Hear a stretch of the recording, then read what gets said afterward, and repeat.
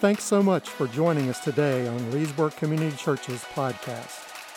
If you'd like more information about our church, including directions and service times, please visit leesburgcc.org. On our website, you can also find notes and daily devotionals based on this teaching.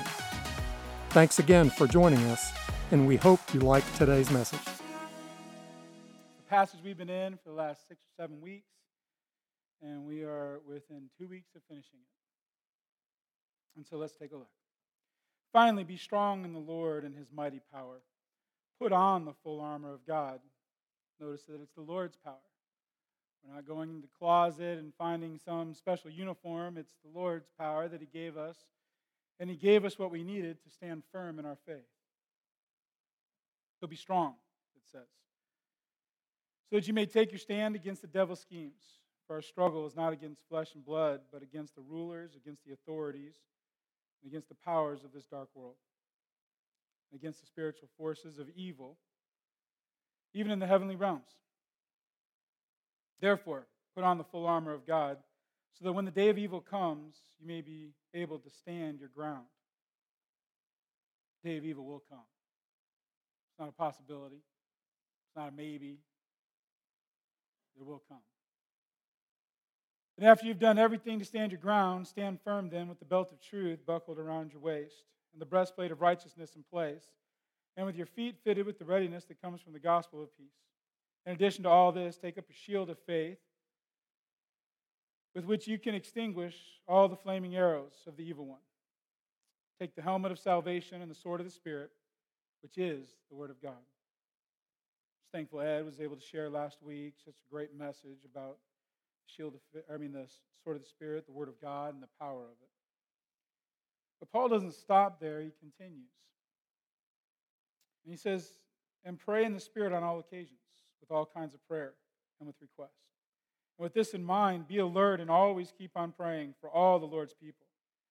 Pray also for me that whenever I speak, words may be given to me that I will fearlessly make known the mystery of the gospel, for which I am an ambassador in chains. Pray that I may declare it fearlessly as I should. Father, thank you for your word. Thank you that you've given it to us. It's a great guide for us. It explains to us and helps us to understand who you are and gives us great security and power to live the life that you've empowered us to live. And so, Lord, help us to unpack a little bit more today. Help us to digest a little bit more and help us to walk out of here living a little bit more secure in our faith. We love you, Father. In your name we pray. Amen. Amazing that Paul, after talking about all these great truths, talking about our great protection that we have that he gave us, the truth that what Scripture is and the power of Scripture and the faith and how that helps us to keep moving forward, and the gospel of peace that helps with our anxiety and our worry, and truth that helps us to understand the false philosophies of this world, and we're always able to compare them to the truth of Scripture to know how we should go. Righteousness, that we would never be in doubt of that which is righteous and that which is evil. All these different things that we've been given that Paul is focused on. Then he stops and he says, pray. See, we're to be a people of prayer. This comes together. All of it, the whole letter, comes together with pray. We're supposed to be a people that have this incredibly intimate relationship with the living God. That we would pray, that we would talk, that we would have communication with God. That we would hear his voice and we would speak our voice to him. We're supposed to be a people that pray without ceasing, on every occasion. Pray for those who don't know Christ. Pray for those who are declaring Christ. You pray for those who are in the midst of the battle, each and every one of us. The question is, are we a people of prayer? Are we a people of prayer? We're going to find as we study in our next series coming up for a few weeks, we're going to study the last week of Christ. We're going to study some of his teachings. We're going to study his priorities. We're going to study what he was painting pictures of with his words. And we're going to find him call us to be a people of prayer. we're going to find that there was a great emphasis on prayer in that last week of his life, and that he expected his people to pray with him. He expected his people to be a people of prayer. And we're going to be forced to look and to ask some really great questions of our own lives and our own faith, our own walk, to say, are we a people of prayer? I hope we are. I hope we'll come to that conclusion. I hope we'll come to the conclusion that we're going to continue to grow to be a people of prayer. So I'm excited to be able to unpack that series with you guys. I'm also excited that we'll be meeting this Wednesday, as Ed shared, to pray. I hope we'll gather together for that prayer. We're going to look at the helmet of salvation. Really, we're going to look at salvation. Helmet is meant to protect our brains, right? Our head. You take a hard impact to the head and you'll be gone in a second. Take a hard impact to the right part of the head, you're dying instantly. It's over. It's one of the most vulnerable places on the entire body, the head. Our skull encapsulates our brain. It does all the thinking and evaluating and weighing, and also hears every message of this world. Right? Our ears don't hear it and send it nowhere. Our ears hear it. Our gut hears it. Here's the message, all messages, and sends it to our brain, to our mind. We begin that evaluating process. Do I believe it? Is it true? Will it guide me? Will I reject it? What will I do with it? Paul's saying, put on the helmet of salvation. Because when the evil one attacks, he's seeking to attack our Father. And to get to him, he's going to get to us. He's going to come through us. He's going to attack the truth of our salvation. He's going to attack the security of our salvation.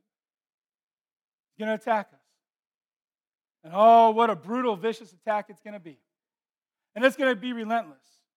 And it's going to come without stopping. Remember your past? Remember what you did? Remember what you said? No forgiveness there. You can't be forgiven for that one. No. The attacks are going to be brutal. All right. God might love, but he's not forgiving people like you. He's not forgiving somebody who did what you did. The attacks are going to come. A lot of things can be forgiven, but not that one. Not when you do that. Hey, maybe there's forgiveness and it's by grace, but when you do something like that, you're going to pay for it for the rest of your life. You're going to keep trying to put chips into the ante so that you'll get to the end and just maybe you'll be accepted because of what you did and who you are. Oh, the attacks are coming. They're coming. Now, you're not really. Somebody who's saved doesn't make the mistakes you make. Somebody who has salvation doesn't do the things you do. Somebody who has salvation doesn't act like you. You're a hypocrite. Just keep your mouth shut. Just keep it shut. Don't let anybody know you're a Christian. I'm not even sure you are. Pretty sure that God's going to reject you. If you had a salvation, you're going to lose that salvation. The attacks, they're going to be relentless throughout our entire life. Eternity, come on. That's a load. Heaven. All there is right here. Come on. Just focus on today. Just get it done. Get all you need. Get as much as you can grab. Earn what you can earn. Sock away what you can sock away. Make a name for yourself, because once you go into that dirt, man, worms and bugs, that's it. Worms and bugs. The attacks, they're coming. Get down towards the end of life and we start to evaluate all things. The attacks get fierce. been waiting. Will it come to pass? I've been waiting. Will it all be true? And the attacks come. What Paul's saying here, the Lord inspired him to say, is stick to your salvation. Know the truth of your salvation. The only power that you have is the power of what Christ did on that cross and the truth of your salvation. And the only power, the only weapon that you have against those lies is the truth of what salvation is. Hang on to that truth. Hang on to that truth. You put on that helmet and you protect it. You want nothing going in but the truth. And when it gets in there, you kick it right back out. The truth. So this morning, I want to remind us quickly of 3 truths about our salvation. The first one is this: our salvation brings forgiveness and freedom. Romans 5, 8 through 10 says this: God demonstrates His own love for us in this, that while we were still sinners, when that message creeps up, that maybe you're forgiven for this and this, but you can't be forgiven for that, or that was too bad, or God forgives these things, but He doesn't forgive that one, or whatever it is, if it's a message about the forgiveness that God offers, this is the only truth.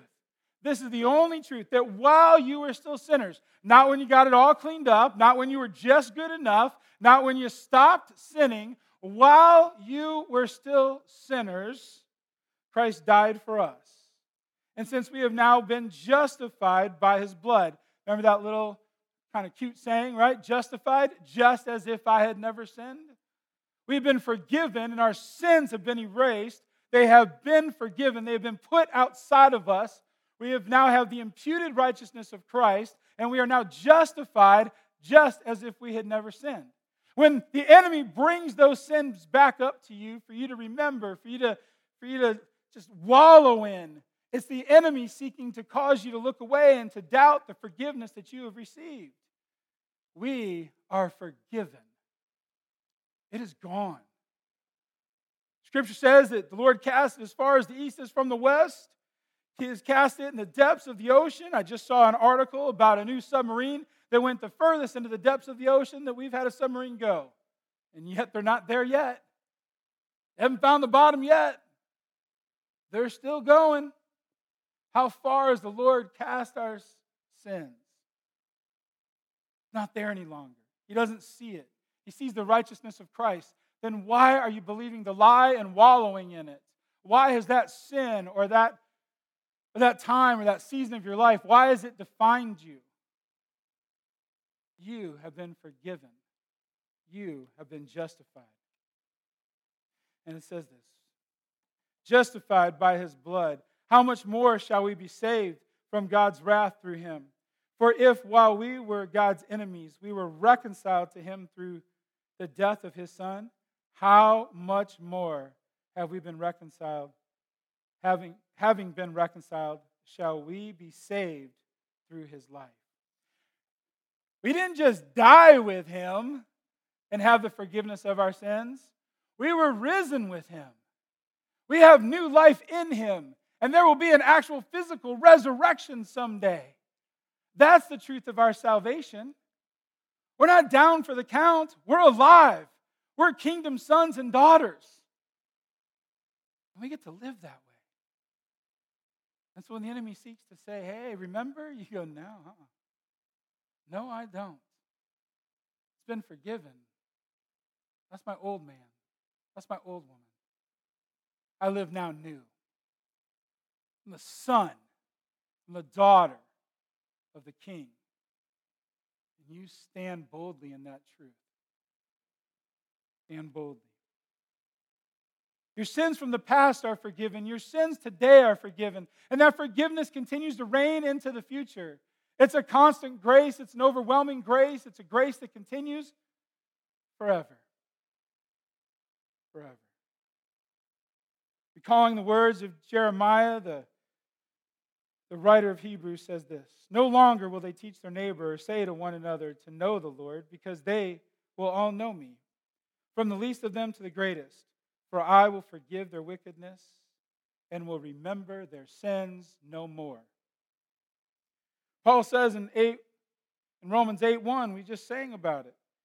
There is now no condemnation for those who are in Christ Jesus. Remember the truth of your salvation, that when condemnation comes, it is not from the Lord. It is not, because you have been forgiven. Because you've been forgiven, you're free to live. You're free to live. No longer bound to sin, no longer bound to unholiness and evil, but instead to be bound to righteousness and holiness. Paul wrote in Romans 6. In the same way, count yourselves dead to sin, but alive to God in Christ Jesus.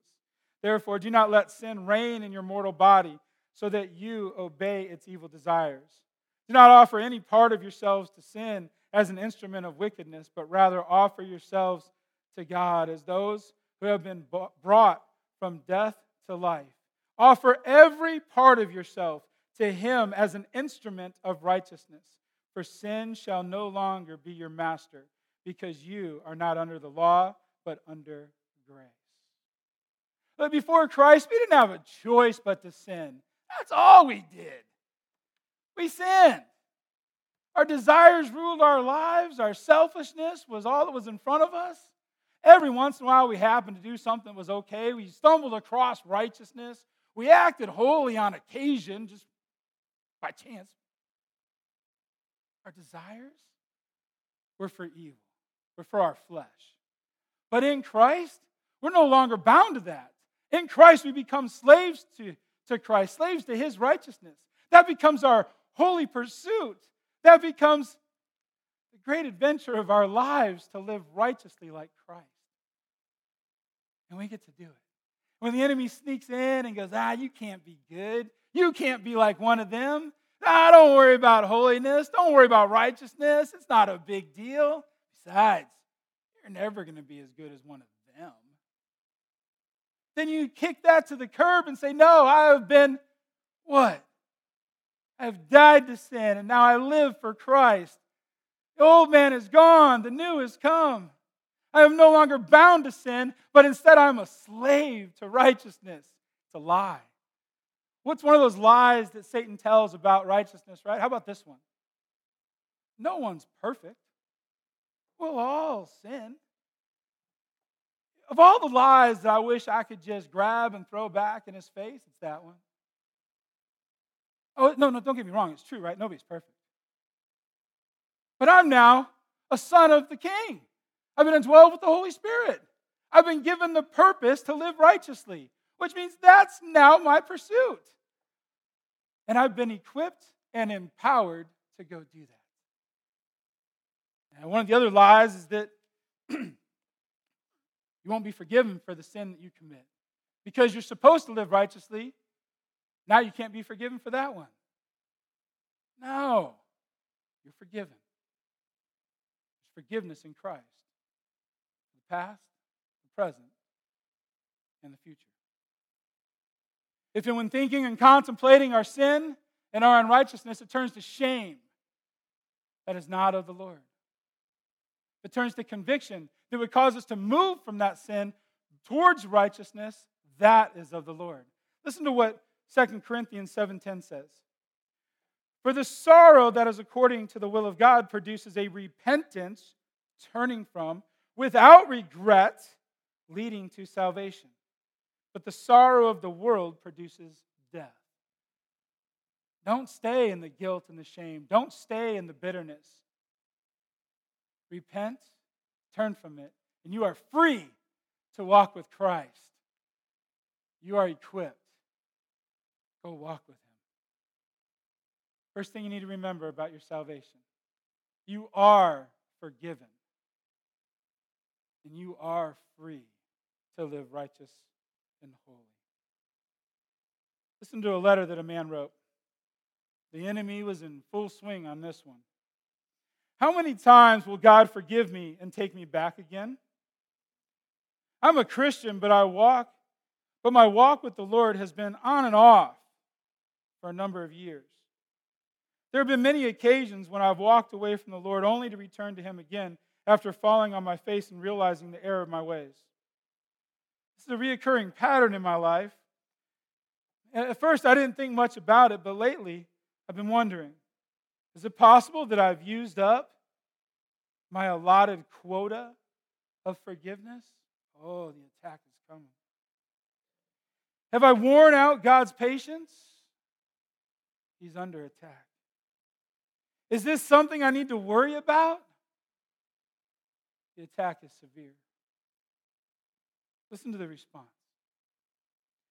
You can't use up your allotted quota. There is no limit to God's grace and forgiveness. That's the concept behind Jesus' response to Peter's famous question. As Peter came to the Lord, he asked, "How often shall my brother sin against me and I forgive him? Up to 7 times?" Peter asked. And Jesus said to him, I do not say to you up to 7 times, but up to 70 times 7. See, God's forgiveness is like that.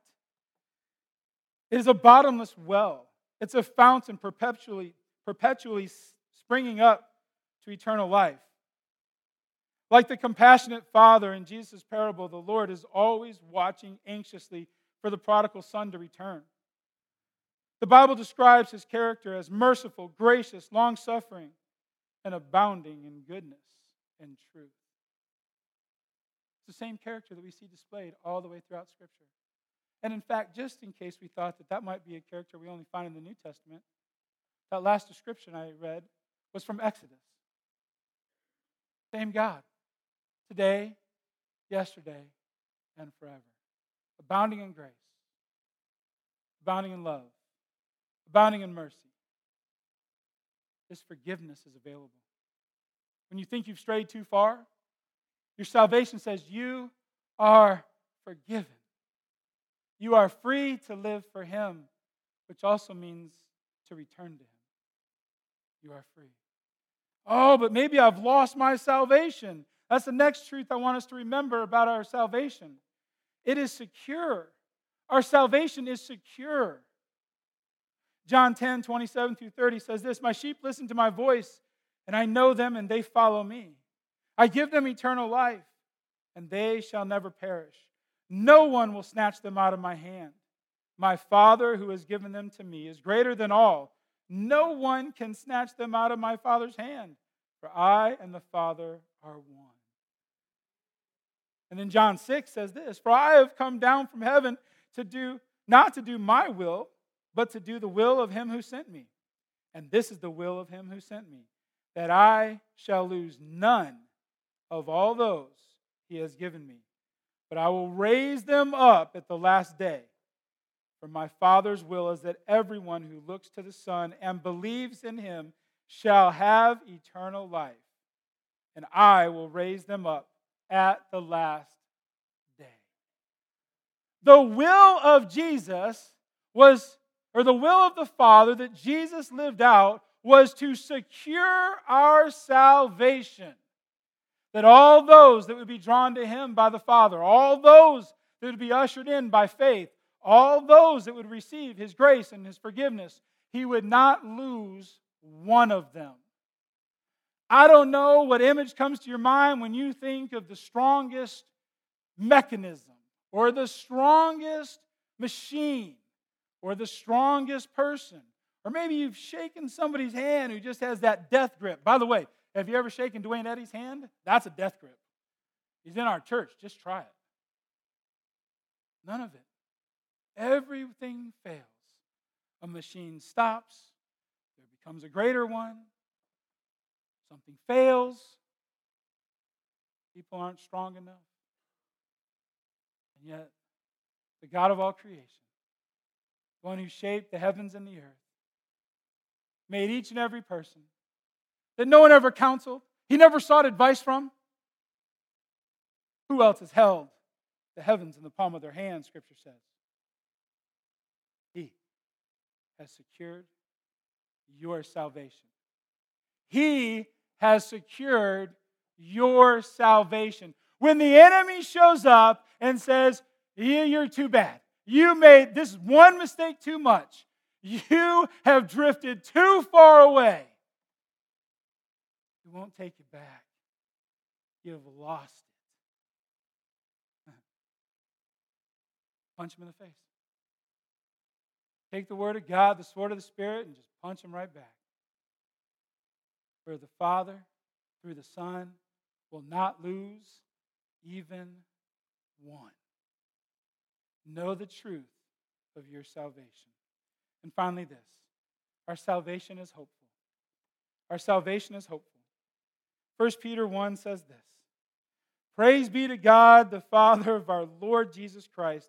In His great mercy, He has given us new birth into a living hope through the resurrection of Jesus Christ from the dead and into an inheritance that can never perish, spoil, or fade. This inheritance is kept in heaven for you, who through faith are shielded by God's power until the coming of salvation that is ready to be revealed in the last time. In all this you greatly rejoice, though now for a little while you may have had to suffer grief and all kinds of trials. They have come so that the proven genuineness of your faith, of greater worth than gold, which perishes even though refined by fire, may result in praise, glory, and honor when Jesus Christ is revealed. We have a treasure that awaits us. We have an eternity that awaits us. We have a kingdom that while we're living in the midst of the authority and the power of that kingdom today, we will step physically into that kingdom. It awaits us. My son came home from college this week, and he proceeded right to his room because we hold it for him. It's his room. Left it just the way it was last time he was here. It's his room. When he shows up, he gets to go to it. Brothers and sisters, sons and daughters, there's a room with your name on it. Thank you, Lord. Absolutely. It's been prepared for you. It cannot rust. It cannot rot. It doesn't matter how long it takes for you to get there. It's yours by the blood of Jesus Christ. But now I need you to understand something. The great lie of the enemy of this one is that you have plenty of time. Just live for today. Put your focus on today and forget about eternity. Get as much as you can, make the biggest name as you can, and gather as much as you can, have as much fun as you can. Because the only thing that matters is today. You got a long time before you get there. Not true, is it? It's not true. Every day matters. In the scope of eternity, our time here isn't even this big. In the scope of what our life really matters for, which is eternity, it matters for what's to come. The things we do here will rot, will perish, will fall away. This amount of time is so important. But it's not important for you to acquire and to do whatever you want to do and to get whatever you want to get. It's so important because we are here to do whatever the Lord asks us to do. We are here to be the mouthpiece of Jesus. We are here to declare the truth of the gospel. We are here that we would, Paul talks about in Philippians 3. Listen to what he says. Listen to what he says. He says this, but one thing I do, forgetting what is behind and straining towards what is ahead, I press on to the goal to win the prize for which God has called me heavenward in Christ Jesus. There should be a straining to get into heaven. There should be a straining, not because I have to work my way into it, because every day is just another opportunity that I might be able to see more, that I might be able to have more join me, that more might hear the good news of the salvation that I cling to, that this day might count for that long picture of eternity. And so I strain towards that finish line. I strain towards winning that prize. Don't buy into the lie. Don't buy into the lie that heaven's not really there because, oh, church, it is. And don't buy into the lie that it's so long away. Scripture says that our life here is like the blink of an eye, like a vapor. like the fog that's here and suddenly gone, like the flowers that rise up and are burned by the sun. It's all the distance of our life. Make the most of today. Make the most of today because you are a kingdom son or daughter. Make the most of today in light of eternity. Review those truths one more time. We're forgiven and set free to live for Him. Our salvation is secure. Right? And there's hope in our salvation. Right? In our salvation, there is hope. Today's not it. The troubles of today will pass, and we will have eternity with the Father. I hope you know salvation. I hope you know the forgiveness that we've been talking about. I hope you know those truths. But if you don't, I would love to share more with you. I would love to pray over you. I would love to help you surrender your life to those truths. You can join me up here. We can pray afterwards. We can talk for an extended period of time. Whatever you need. If there's anything else I can pray for you this morning, we'd invite you up here to pray. For your grace and your mercy, we thank you for your forgiveness and your salvation. We thank you that you have washed it all white as snow. We thank you that we can stand in those truths. You have forgiven and set us free. We'll never lose that salvation that you have promised us. And there is hope beyond this moment. There is an eternity that awaits. And Father, may those truths send the enemy packing. May his words, may his lies have no authority in our lives. And may we never take them on as truth. Father, thank you. In your name we pray.